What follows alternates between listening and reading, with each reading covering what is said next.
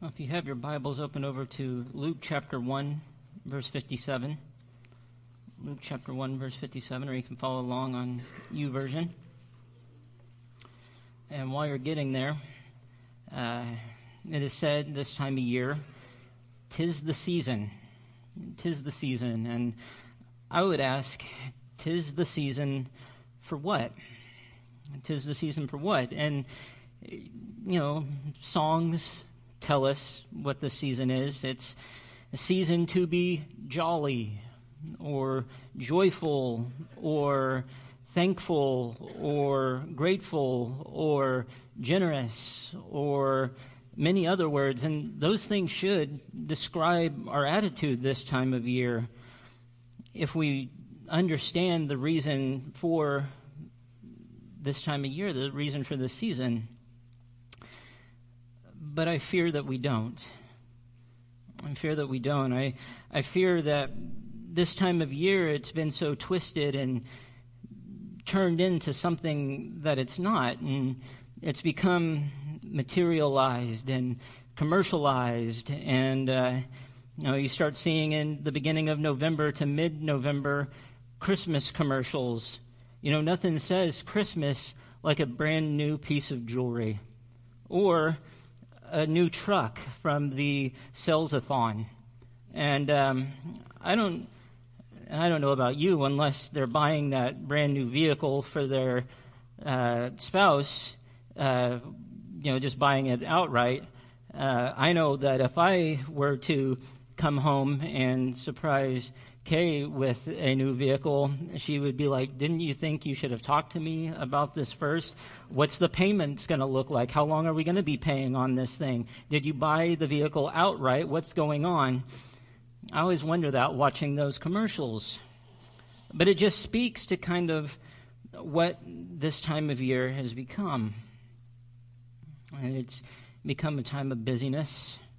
We've got so much going on, and we're in our mind, we're constantly thinking about what I still have left to do to get ready. I still got to go and buy gifts for these people, and I still got to get everything I need for dinner, and I've got to go and make sure that I've got room for people. And we become so busy that we don't take time to think about what this season really means. And I've worked in retail for a really long time, and one of the things I've noticed is that in the pursuit of all of these things that we think this time of year means, the materials, all that kind of stuff, in my honest opinion, it really brings out the worst in us. It brings out the worst in us because we're in pursuit of all of these things that are really quite fleshly, and we're in pursuit of all of these things that we think is what really makes this season important. And then we start to see people who, they lack compassion, they lack grace, they lack all of these things. It really just kind of brings out the worst in us. We've just kind of forgotten why this time of year is so important. And I think back to last week, and I see Mary just pouring out praise for what God is doing for her, what God is going to do for the humble, what God is going to do for the nation of Israel, and everything that this child she is carrying represents. And we see the real reason behind this season. And we're making our way to next week. We look forward to the birth of Christ, and we look forward to this child and the fulfillment of these prophecies that the Messiah has come. But this morning in Luke chapter 1, Zechariah pours out this prophecy, and Zechariah really wants us to remember that as we look forward to the birth of the Messiah, we also need to look forward to what he will do. We need to look forward to what God is going to accomplish through this child, and we need to look forward to, we need to look forward to Easter. Because Christmas is important, but you can't separate it from Easter. because he talks about in our text this morning just what this child will become and what he will do and the significance of what he will mean. And I think within Zechariah's prophecy, he reminds us the reason that we celebrate this time of year. And so we're going to start in verse 57. And it says this: Now the time came for Elizabeth to give birth, and she bore a son. And her neighbors and relatives heard that the Lord had shown great mercy to her, and they rejoiced with her. And on the 8th day they came to circumcise the child.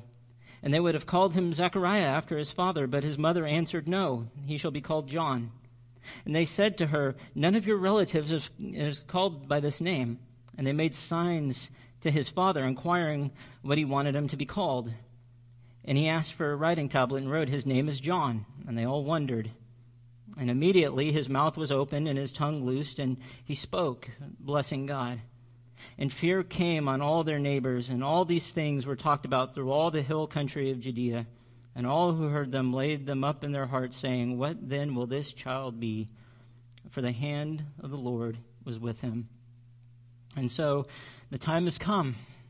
Elizabeth it's time for her to give birth to this child. And, this angel Gabriel had appeared to Zechariah and told him what exactly would happen. And the time has finally come for her to give birth. And she bears a son, and her neighbors and her relatives all gather around because they've heard that the Lord had shown great mercy to her, and they rejoice with her.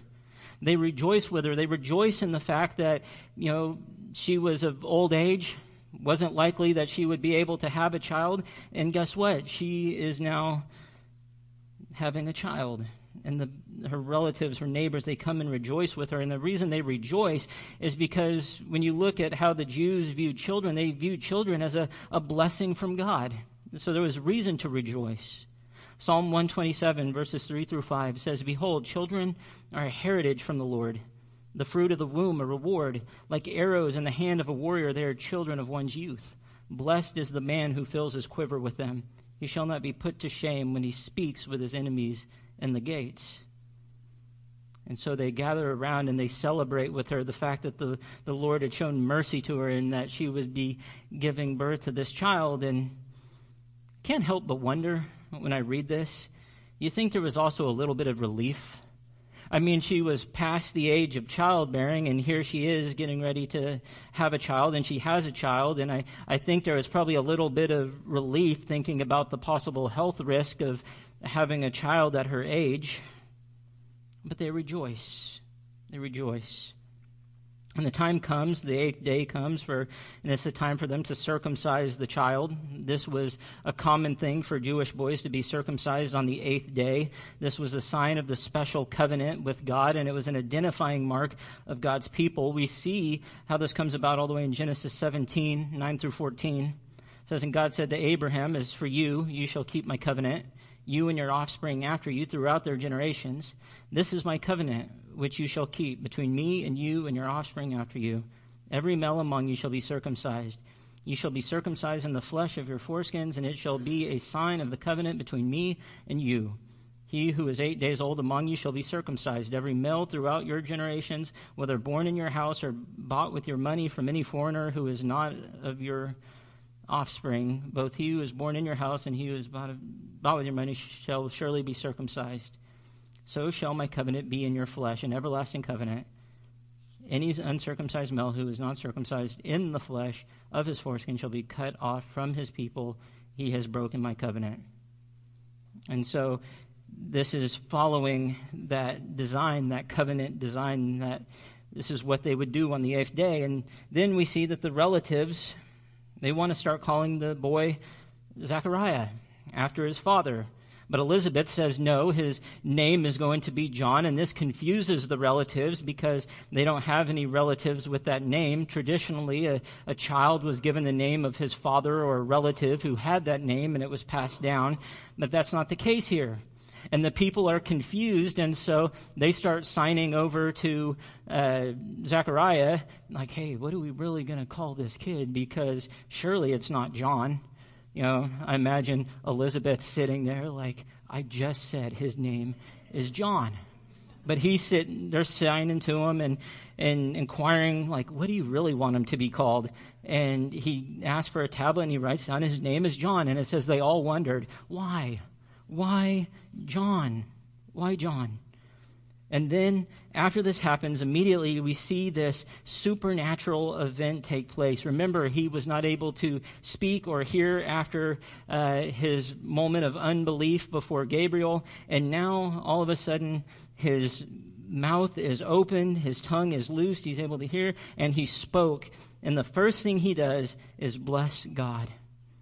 The first thing he does is bless God. Imagine this. He's been silent ever since. And now, the birth of his child, with all of this that's taken place, he's finally able to speak. And imagine what he's thinking, this internal, praise probably that he's been giving, now able to pour forth from his mouth. He blesses God. He praises God for what has happened.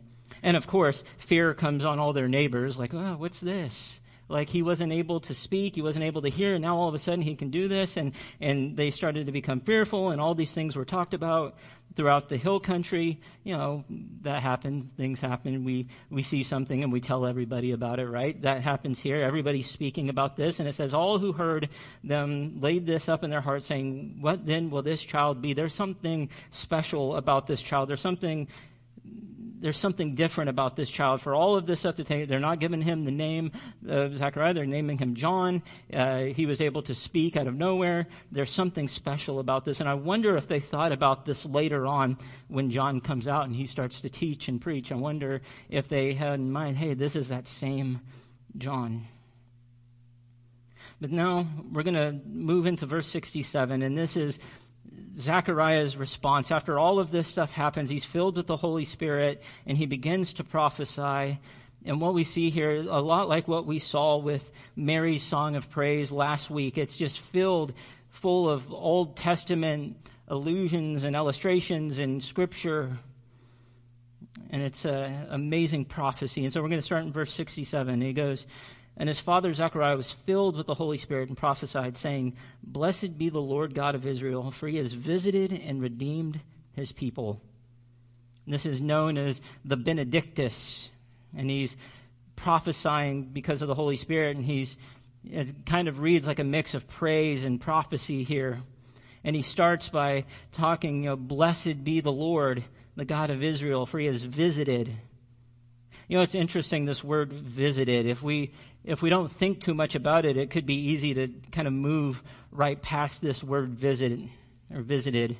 In the Old Testament, the people of Israel, they were taught to look forward to the coming of God, the coming of the Messiah. They had been taught to think about that and expect that and look forward to that time when God would visit them. It's interesting, the Greek word used for visit here is the word that we get our word bishop from. And it means somebody who looks at something intently. And I like how R.C. Sproul points out about this word visited. He says, there is a positive sense and a negative sense. The bishop in the ancient world was often like a general of the troops.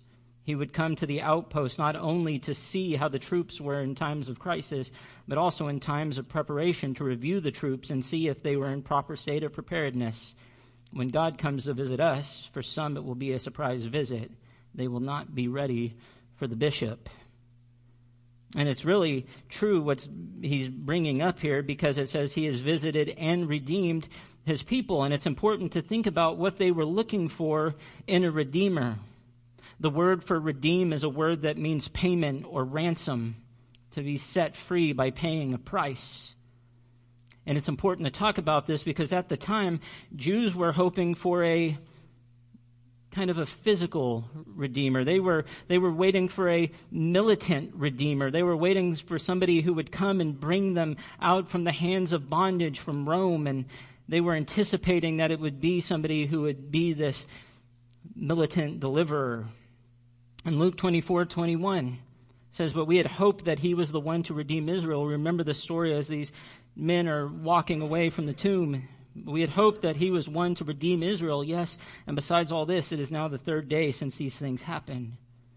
They would expect a militant Messiah, but we know that Christ was not a militant Messiah to take his people out of the hands of Rome. Instead, he was a Messiah who would come and judge not the enemies, but his own people. And he was a Messiah who would save his people from their sins. He was a Messiah that wouldn't be militant. He was a Messiah that would come and save the people from their sins by the shedding of his blood on the cross. Ephesians 1:7, in him we have redemption through his blood, the forgiveness of our trespasses. In 1 Peter 1:18-21, knowing that you were ransomed from the futile ways inherited from your forefathers, not with perishable things such as silver or gold, but with the precious blood of Christ, like that of a lamb without blemish or spot. He was foreknown before the foundation of the world, but was made manifest in the last times for the sake of you who through him are believers in God, who raised him from the dead and gave him glory, so that your faith and hope are in God. You see, they needed a redeemer. They needed somebody who would come and make that payment, that would pay the price for them. You see, they were powerless. We are powerless to save ourselves from sin. We are powerless to save ourselves from the condition of this fallen world. We are powerless to save ourselves from our sinful nature. It requires payment, and that payment is Christ's blood. Then we go into verse 69, and it says, and has raised up a horn of salvation for us in the house of his servant David, as he spoke by the mouth of his holy prophets from of old, that we should be saved from our enemies and from the hand of all who hate us, to show the mercy promised to our fathers and to remember his holy covenant, the oath that he swore to our father Abraham, to grant us that we, being delivered from the hand of our enemies, might serve him without fear and holiness and righteousness before him all our days. I like these verses here, I really do, because I think these verses kind of show this description of a battle that has been won. A battle that has been won, and it starts with this horn of salvation. What does this mean, horn of salvation? Well, a horn of an animal would signify its power. The bigger the horn, the more the power of the animal. In Scripture, we see this as a symbol of power and victory, and we see that Jesus is the horn of salvation. Psalm 18:2, the Lord is my rock and my fortress and my deliverer, my God, my rock, in whom I take refuge, my shield and the horn of my salvation, my stronghold. He was the horn of salvation who would save the people out of the hands of their enemies, and this is what salvation means, to save or to rescue. And see, in a very real sense for us, Jesus, as our Lord and Savior, delivers us from the power, from the hands of our enemy, from the power of our enemy, Satan, and into the kingdom of God. Colossians 1:12-14, giving thanks to the Father who has qualified you to share in the inheritance of the saints in light. He has delivered us from the domain of darkness and transferred us to the kingdom of his beloved Son, in whom we have redemption, the forgiveness of sins. And we know that here it says in the house of his servant David, we know that the Savior would come from the line of David. Psalm 89:3-4, you have said, I have made a covenant with my chosen one. I have sworn to David my servant, I will establish your offspring forever and build your throne for all generations. In Psalm 89:35-37, once for all I have sworn by my holiness, I will not lie to David. His offspring shall endure forever, his throne, as long as the sun before me, like the moon, it shall be established forever, a faithful witness in the skies. And God had revealed these things through his prophets. And it shows that we should be saved from our enemies and from the hand of all who hate us. This verse here, it actually comes from Psalm 106, verse 10. But let's look at what it says in Psalm 106, 7-10. It says, our fathers, when they were in Egypt, did not consider your wondrous works. They did not remember the abundance of your steadfast love, but rebelled by the sea at the Red Sea. Yet he saved them for his name's sake, that he might make known his mighty power. He rebuked the Red Sea, and it became dry, and he led them through the deep as through a desert. So he saved them from the hand of the foe and redeemed them from the power of the enemy. And we see this kind of over and over again in verses 69-75, this idea of being delivered from the hands of the enemy. And here in Psalm 106, 7-10, it's talking about Egypt, how he helped bring them out from the hands of Egypt, and how when they're at the Red Sea and it looks like they're in trouble, he parts the Red Sea and he delivers them. And they forget, the nation of Israel forgets, And even so, he still saves them. Almost seems here that these words are from Zechariah are pointing to a physical deliverance, but also, more than he realized, a spiritual deliverance. And it says that this was to show the mercy promised to our fathers. Mercy he showed to his people through the covenants he made to Abraham. He remembers the promises. God made Abraham a promise in Genesis 12, 2-3. And I will make of you a great nation, and I will bless you and make your name great so that you will be a blessing. I will bless those who bless you, and in him who dishonors you I will curse. And in you all the families of the earth shall be blessed. You see, you know what I think an important part of covenants were? An important part of covenant promises was the part where the people who the covenant was made with had to trust God. They had to trust God. God would make a covenant with them, and their job was to trust that God would do everything he says he was going to do. When God made a covenant with his people, they needed to trust in him and listen and obey, knowing that God will do what he says he is going to do. And Abraham is an example of somebody who trusted. In Genesis 22:15, when he finally has what it is that he had been wanting, he has this child, God comes to him and says, okay, sacrifice your son. And what does he do? He trusts God. He trusts that God has a reason for this. He trusts that God has a purpose for this. And he listens. In Genesis 22:15-18, we see the end result of this. And the angel of the Lord called to Abraham a second time from heaven and said, by myself I have sworn, declares the Lord, because you have done this and have not withheld your son, your only son, I will surely bless you, and I will surely multiply your offspring as the stars of heaven and as the sand that is on the seashore. And your offspring shall possess the gate of his enemies, and in your offspring shall all the nations of the earth be blessed, because you have obeyed my voice. You see, here's the thing. God had not and God would not forget his covenant. God would not forget the promises that he had made. He remembers his covenants. He remembers his promises. Psalm 105:8, he remembers his covenant forever, the word that he commanded for 1,000 generations. Micah 7:20, you will show faithfulness to Jacob and steadfast love to Abraham, as you have sworn to our fathers from the days of old. He does not forget. God does not forget his promises. He does not forget his covenants. Sometimes we think God forgets, but he doesn't. And it says mercy, to show the mercy promised to our fathers. And as I think about this, I can't help but think, what is the biggest sign of mercy that God could give to his people? And I think it is the answer, his Messiah, his Son. The Messiah to come is the greatest gift of mercy that could be given to us. Isaiah 9:6-7. For to us a child is born, to us a son is given, and the government shall be upon his shoulder, and his name shall be called Wonderful Counselor, Mighty God, Everlasting Father, Prince of Peace. Of the increase of his government and of the peace there will be no end, on the throne of David and over his kingdom, to establish it and to uphold it with justice and with the righteousness from this time forth and forevermore. The zeal of the Lord of hosts will do this. And then 74 and 75 I absolutely love.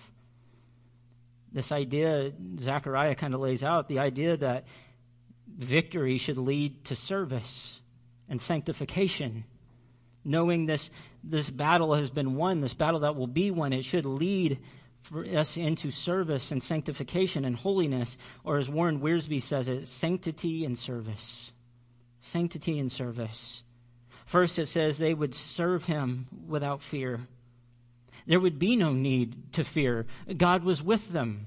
God would be with them. God would carry them. God would protect them. God would be with them as they serve him. Zephaniah 3:14-17, sing aloud, O daughter of Zion. Shout, O Israel. Rejoice and exult with all your heart, O daughter of Jerusalem. The Lord has taken away the judgments against you. He has cleared away your enemies. The King of Israel, the Lord, is in your midst. You shall never again fear evil. On that day it shall be said to Jerusalem, fear not, O Zion. Let not your hands grow weak. The Lord your God is in your midst, a mighty one who will save. He will rejoice over you with gladness. He will quiet you by his love. He will exalt over you with loud singing. You see, I think this is so important because today this is true for us. We can serve him without fear. We can serve him without fear because we know that no matter what the world may do to us, no matter what threats the world may make against us, God is for us. Death has no power over us. The world has no power over us. And so we can serve him without fear, because I think about it like this. The worst thing the world can do, if the worst thing that we can give up serving God is our life, guess what? We win. We win. And so we can serve with no fear because we know that he is for us. And then he points out here, we can serve him without fear in holiness and righteousness. Now, there's a bunch of different definitions for what holiness and righteousness means. A couple that I read that I really like is righteousness is the condition of being proven or declared morally excellent, while holiness is the condition of being consecrated or dedicated to moral excellence. The question I ask is, do we strive for these things, holiness and righteousness?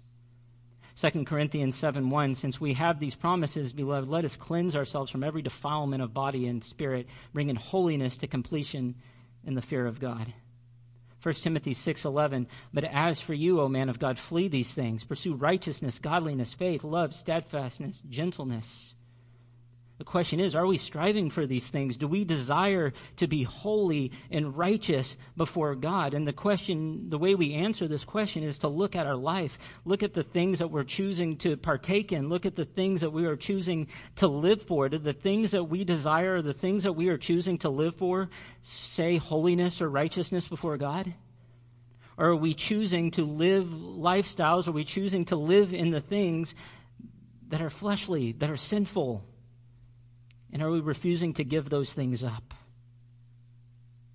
If we're refusing to give those things up and we want to live how we want to live and we want to do what we want to do, and if we want to live a sinful life, we can live a sinful life.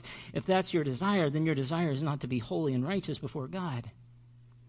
But are we making an effort to cleanse ourselves from every defilement? Are we making an effort to strive to flee from things that are not of him? Are we trying to live a life that is holy and righteous before our Heavenly Father?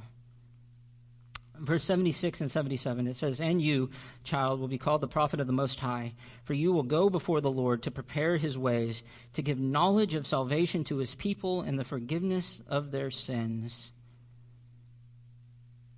You see, John would have an important task. He would be the prophet of the Most High, of God himself. He would prepare the way for the Messiah. He would be a forerunner for the Messiah. Isaiah 43, it says, a voice cries out in the wilderness, prepare the way of the Lord, make straight in the desert a highway for our God. Malachi 3:1, I will send my messenger who will prepare the way before me. Then suddenly the Lord you are seeking will come to his temple. The messenger of the covenant whom you desire will come, says the Lord Almighty. And his task would be important because he would make known to people salvation and the forgiveness of their sins. In some translations, the word here, it uses remission of sin, for the remission of your sin. And I like that word remission. The word remission, it means to send away, to dismiss as a debt. And here's the truth. Every single one of us are in debt to God. And we're in debt to God because we have broken his law. We fall short of his standards. And the truth is, we are unable to pay our debt because of that sinful nature in us. We are unable to live according to his standards. And so the truth of this is that we have to reconcile is that there's nothing that we can do to pay off our debts. Nothing. And you hear it said, well, maybe if I'm good. Right? Like if I'm good, I'm a good person. I help people who are in need. I don't swear. I don't do this or I don't do that. I'm really a good person. That's all that matters, isn't it? No. That doesn't pay our debts. And if I can do everything right. I can dot all my I's, I can cross all my T's, and then I can just pay off that debt, right? No. There is nothing, not a single thing any one of us in this room can do to pay off that debt because of the sinful nature that is within us. But Christ came into this world, and through his blood, our debts have been paid. Psalm 103:12, as far as the east is from the west, so far does he remove our transgressions from us. Think about remission, to send away, to dismiss. As far as the east is from the west, so does he remove our transgressions from us. John 1:29, the next day he saw Jesus coming toward him, and he said, "Behold the Lamb of God who takes away the sin of this world." Verse 78. Because of the tender mercy of our God, whereby the sunrise shall visit us from on high, to give light to those who sit in darkness and in the shadow of death, to guide our feet into the way of peace. Again, Zechariah mentions how God acted in mercy, the gift of God's undeserved kindness and compassion. And now we see this idea of a coming sunrise. This sunrise that would come and bring light. Malachi 4:2, but for you who fear my name, the Son of Righteousness shall rise with healing in its wings. You shall go out leaping like calves from the stall. We read that last week. And here's the thing. Light was seen as the embodiment of truth and goodness. To say that there was light would be to say that light is this idea of goodness and truth. Psalm 27:1, the Lord is my light and my salvation. Whom shall I fear? Psalm 43:3, send out your light and your truth. Let them lead me. Let them bring me to your holy hill and to your dwelling. In him is light, is truth, is the embodiment of truth and goodness. And so sunrise was coming, and that sunrise is Christ, who would bring light and life into a dark and sinful world.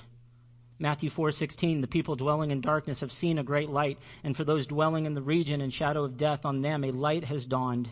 Luke 2:32, a light for revelation to the Gentiles and for glory to your people Israel. John 1:4-9, in him was life, and the life was the light of men. The light shines in the darkness, and the darkness has not overcome it.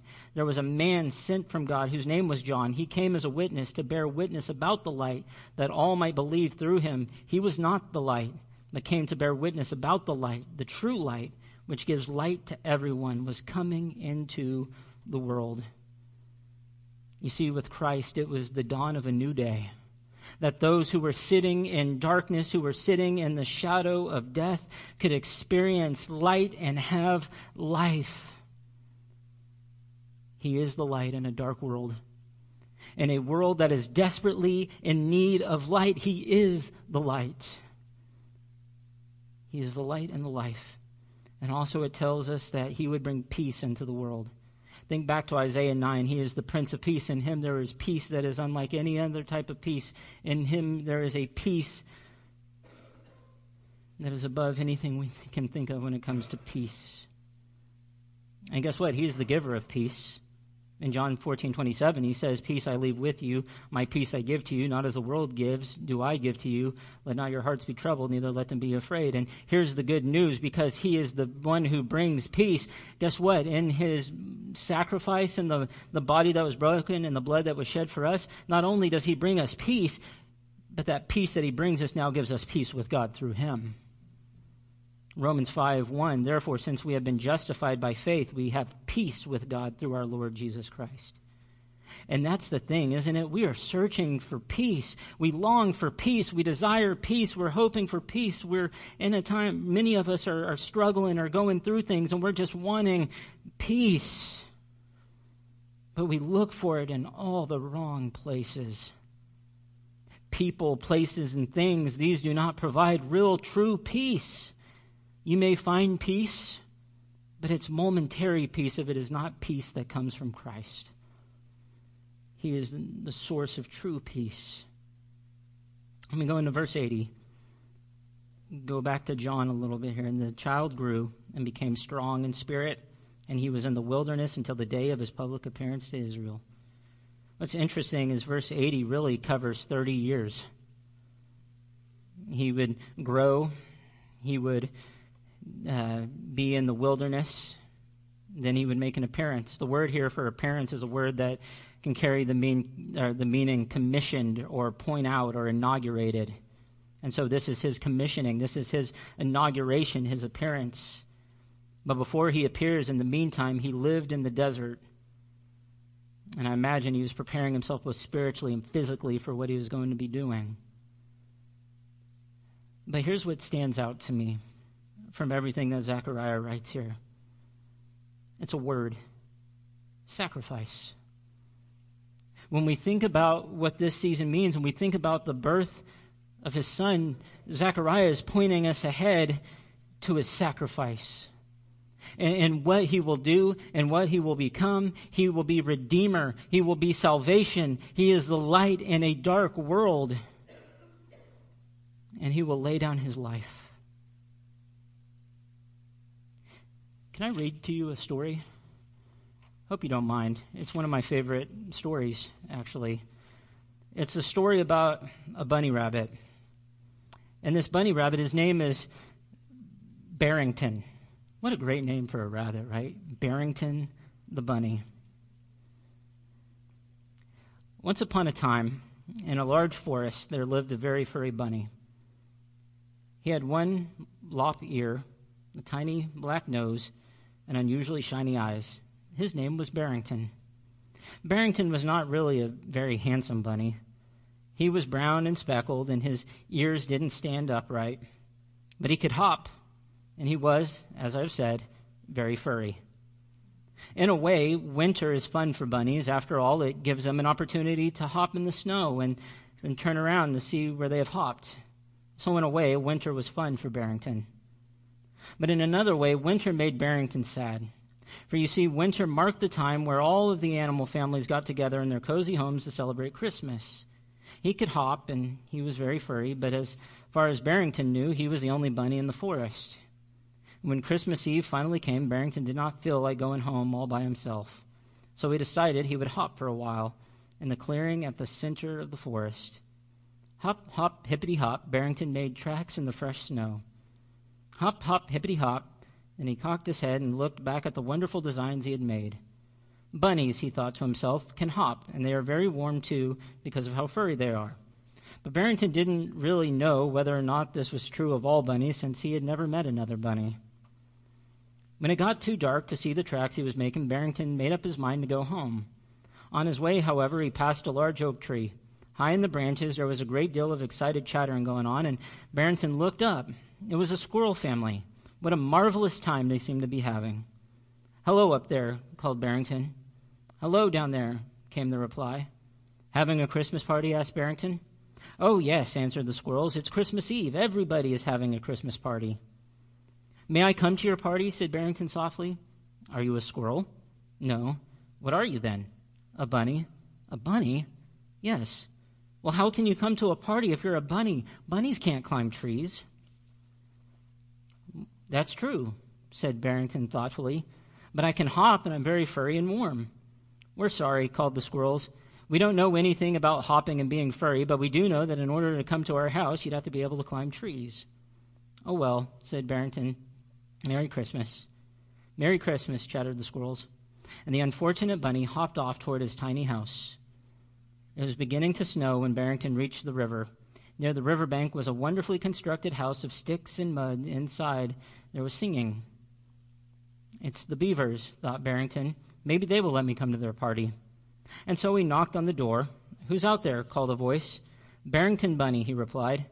There was a long pause, and then a shiny beaver head broke the water. "Hello, Barrington," said the beaver. "May I come to your Christmas party?" asked Barrington. The beaver thought for a while and then said, "I suppose so. Do you know how to swim?" "No," said Barrington, "but I can hop, and I'm very furry and warm." "Sorry," said the beaver. "I don't know anything about hopping and being furry, but I do know that in order to come to our house, you have to be able to swim." "Oh, well," Barrington muttered, his eyes filling with tears. "I suppose that's true. Merry Christmas." "Merry Christmas," called the beaver, and he disappeared beneath the surface of the water. Even as furry as he was, Barrington was starting to get cold, and the snow was falling so hard that his tiny bunny eyes could scarcely see what was ahead of him. He was almost home, however, when he heard the excited squeaking of field mice beneath the ground. "It's a party," thought Barrington, and suddenly he blurted out through his tears, "Hello, field mice. This is Barrington Bunny. May I come to your party?" But the wind was howling so loudly and Barrington was sobbing so much that no one heard him. And when there was no response at all, Barrington just sat down in the snow and began to cry with all his might. Bunnies, he thought, aren't good to anyone. What good is it to be furry and to be able to hop if you don't have any family on Christmas Eve? Barrington cried and cried, and when he stopped crying, he began to bite on his bunny's foot. But he did not move from where he was sitting in the snow. Suddenly, Barrington was aware he was not alone. He looked up and strained his shiny eyes to see who was there. To his surprise, he saw a great silver wolf. The wolf was large and strong, and his eyes flashed fire. He was the most beautiful animal Barrington had ever seen. For a long time, the silver wolf didn't say anything at all. He just stood there and looked at Barrington with those terrible eyes. And slowly and deliberately, the wolf spoke. "Barrington," he asked in a gentle voice, "why are you sitting in the snow?" "Because it's Christmas Eve," said Barrington, "and I don't have any family, and bunnies aren't any good to anyone." "Bunnies are, too, good," said the wolf. "Bunnies can hop, and they are very warm. What good is that?" Barrington sniffed. "It is very good indeed." The wolf went on, "because it is a gift that bunnies are given, a free gift with no strings attached. And every gift that is given to anyone is given for a reason. Someday you will see why it is good to hop and be warm and furry. But it's Christmas," moaned Barrington, "and I'm all alone. I don't have any family at all." "Of course you do," replied the great silver wolf. "All the animals in the forest are your family." Then the wolf disappeared. He simply wasn't there. Barrington had only blinked his eyes, and when he looked, the wolf was gone. "All of the animals in the forest are my family," thought Barrington. "It's good to be a bunny. Bunnies can hop. That's a gift." And then he said it again, a gift, a free gift. On the night Barrington worked, first he found the best stick he could, and that was difficult because of the snow. Then hop, hop, hippity hop, to a beaver's house. He left the stick just outside the door with a note on it that read, "Here is a good stick for your house. It is a gift, a free gift, no strings attached. Signed, a member of your family." It is a good thing that I can hop, he thought, because the snow is very deep. Then Barrington dug and dug. Soon he had gathered together enough dead leaves and grass to make the squirrel's nest warmer. Hop, hop, hippity hop. He set the grass and leaves just under the large oak tree and attached this message: "A gift, a free gift, from a family or from a member of your family." It was late when Barrington finally started home. What made things worse was that he knew a blizzard was beginning. Hop, hop, hippity hop. Soon poor Barrington was lost. The wind howled furiously, and it was very, very cold. "It certainly is cold," he said aloud. "It's a good thing I'm so furry, but if I don't find my way home pretty soon, I might freeze." Squeak, squeak. And then he saw it, a baby field mouse lost in the snow, and the little mouse was crying. "Hello, little mouse," Barrington called. "Don't cry. I'll be right there." Hippity hop, and Barrington was beside the tiny mouse. "I'm lost," sobbed the little fellow. I'll never find my way home, and I know I'm going to freeze." "You won't freeze," said Barrington. "I'm a bunny, and bunnies are very furry and warm. You stay right where you are, and I'll cover you up." Barrington lay on top of the little mouse and hugged him tight. The tiny fellow felt himself surrounded by warm fur. He cried for a while, but soon, snug and warm, he fell asleep. Barrington only had two thoughts that long, cold night. First, he thought, "It's good to be a bunny. Bunnies are very furry and warm." And then when he felt the heart of the tiny mouse beating regularly, he thought, "All the animals in the forest are my family." Next morning, the field mice found their little boy asleep in the snow, warm and snug, beneath the furry carcass of a dead bunny. The relief and excitement was so great that they didn't even think to question where the bunny had come from. And as for the beavers and the squirrels, they still wonder which member of their family left the little gift for them that Christmas Eve. After the field mice had left, Barrington's frozen body simply lay in the snow. There was no sound except that of a howling wind, and nowhere anywhere in the forest noticed the great silver wolf who came to stand beside that brown, lop-eared carcass. But the wolf did come, and he stood there without moving or saying a word all Christmas Day until it was night, and then he disappeared into the forest. You see, I love that story because I think Jesus is our Redeemer. He's our salvation. He is our light in darkness, but he is also a sacrifice for us. You see, he laid down the perfect example of what it means to be one who sacrifices. John 15:13-14, greater love has no one than this, that someone would lay down his life for his friends. You are my friends if you do what I command you. And so as we look ahead to what this season truly means, the birth of Christ, this miraculous birth, the birth of our Messiah, we look ahead to what he will do, what he will become, and what he has done for us. He has sacrificed for us. His blood poured out on the cross, shed for each and every one of us. In our broken nature, in our sinful state, in all my wretchedness, and all my brokenness, and all of the things that I struggle with, and all the things that I hate about myself, he sacrificed for me. And so I would ask this question to you. When you think about what he has done for you, if you are following him, if you've given your life to him, if you are living for him, what comes out of you because of this?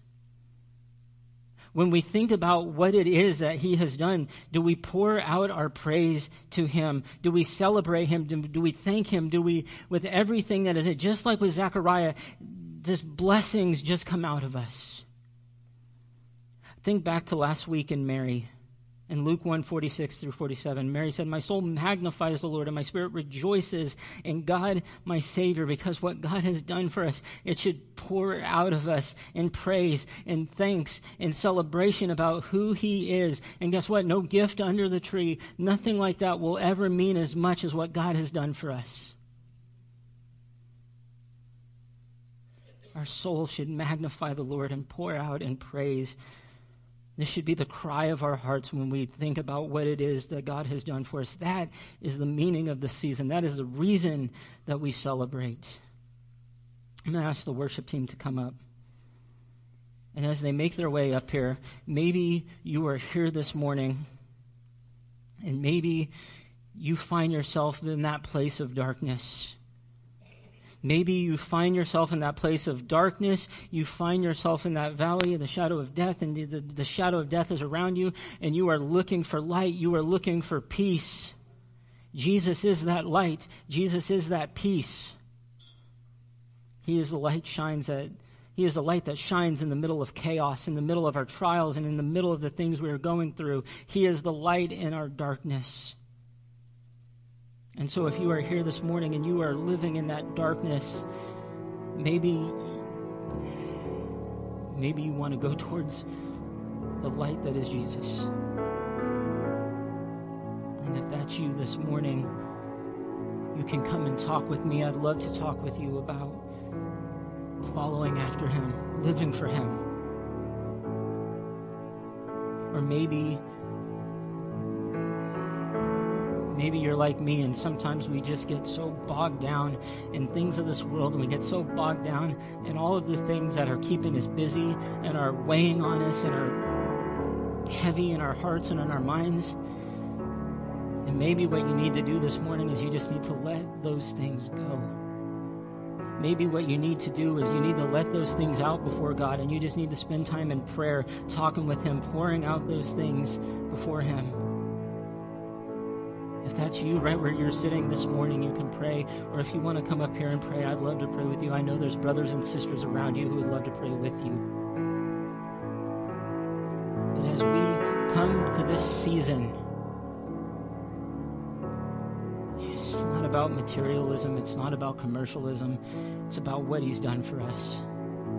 It's about his body that was broken, blood that was poured out, shed on the cross for us, so that we can have reconciliation with him, that we can be redeemed.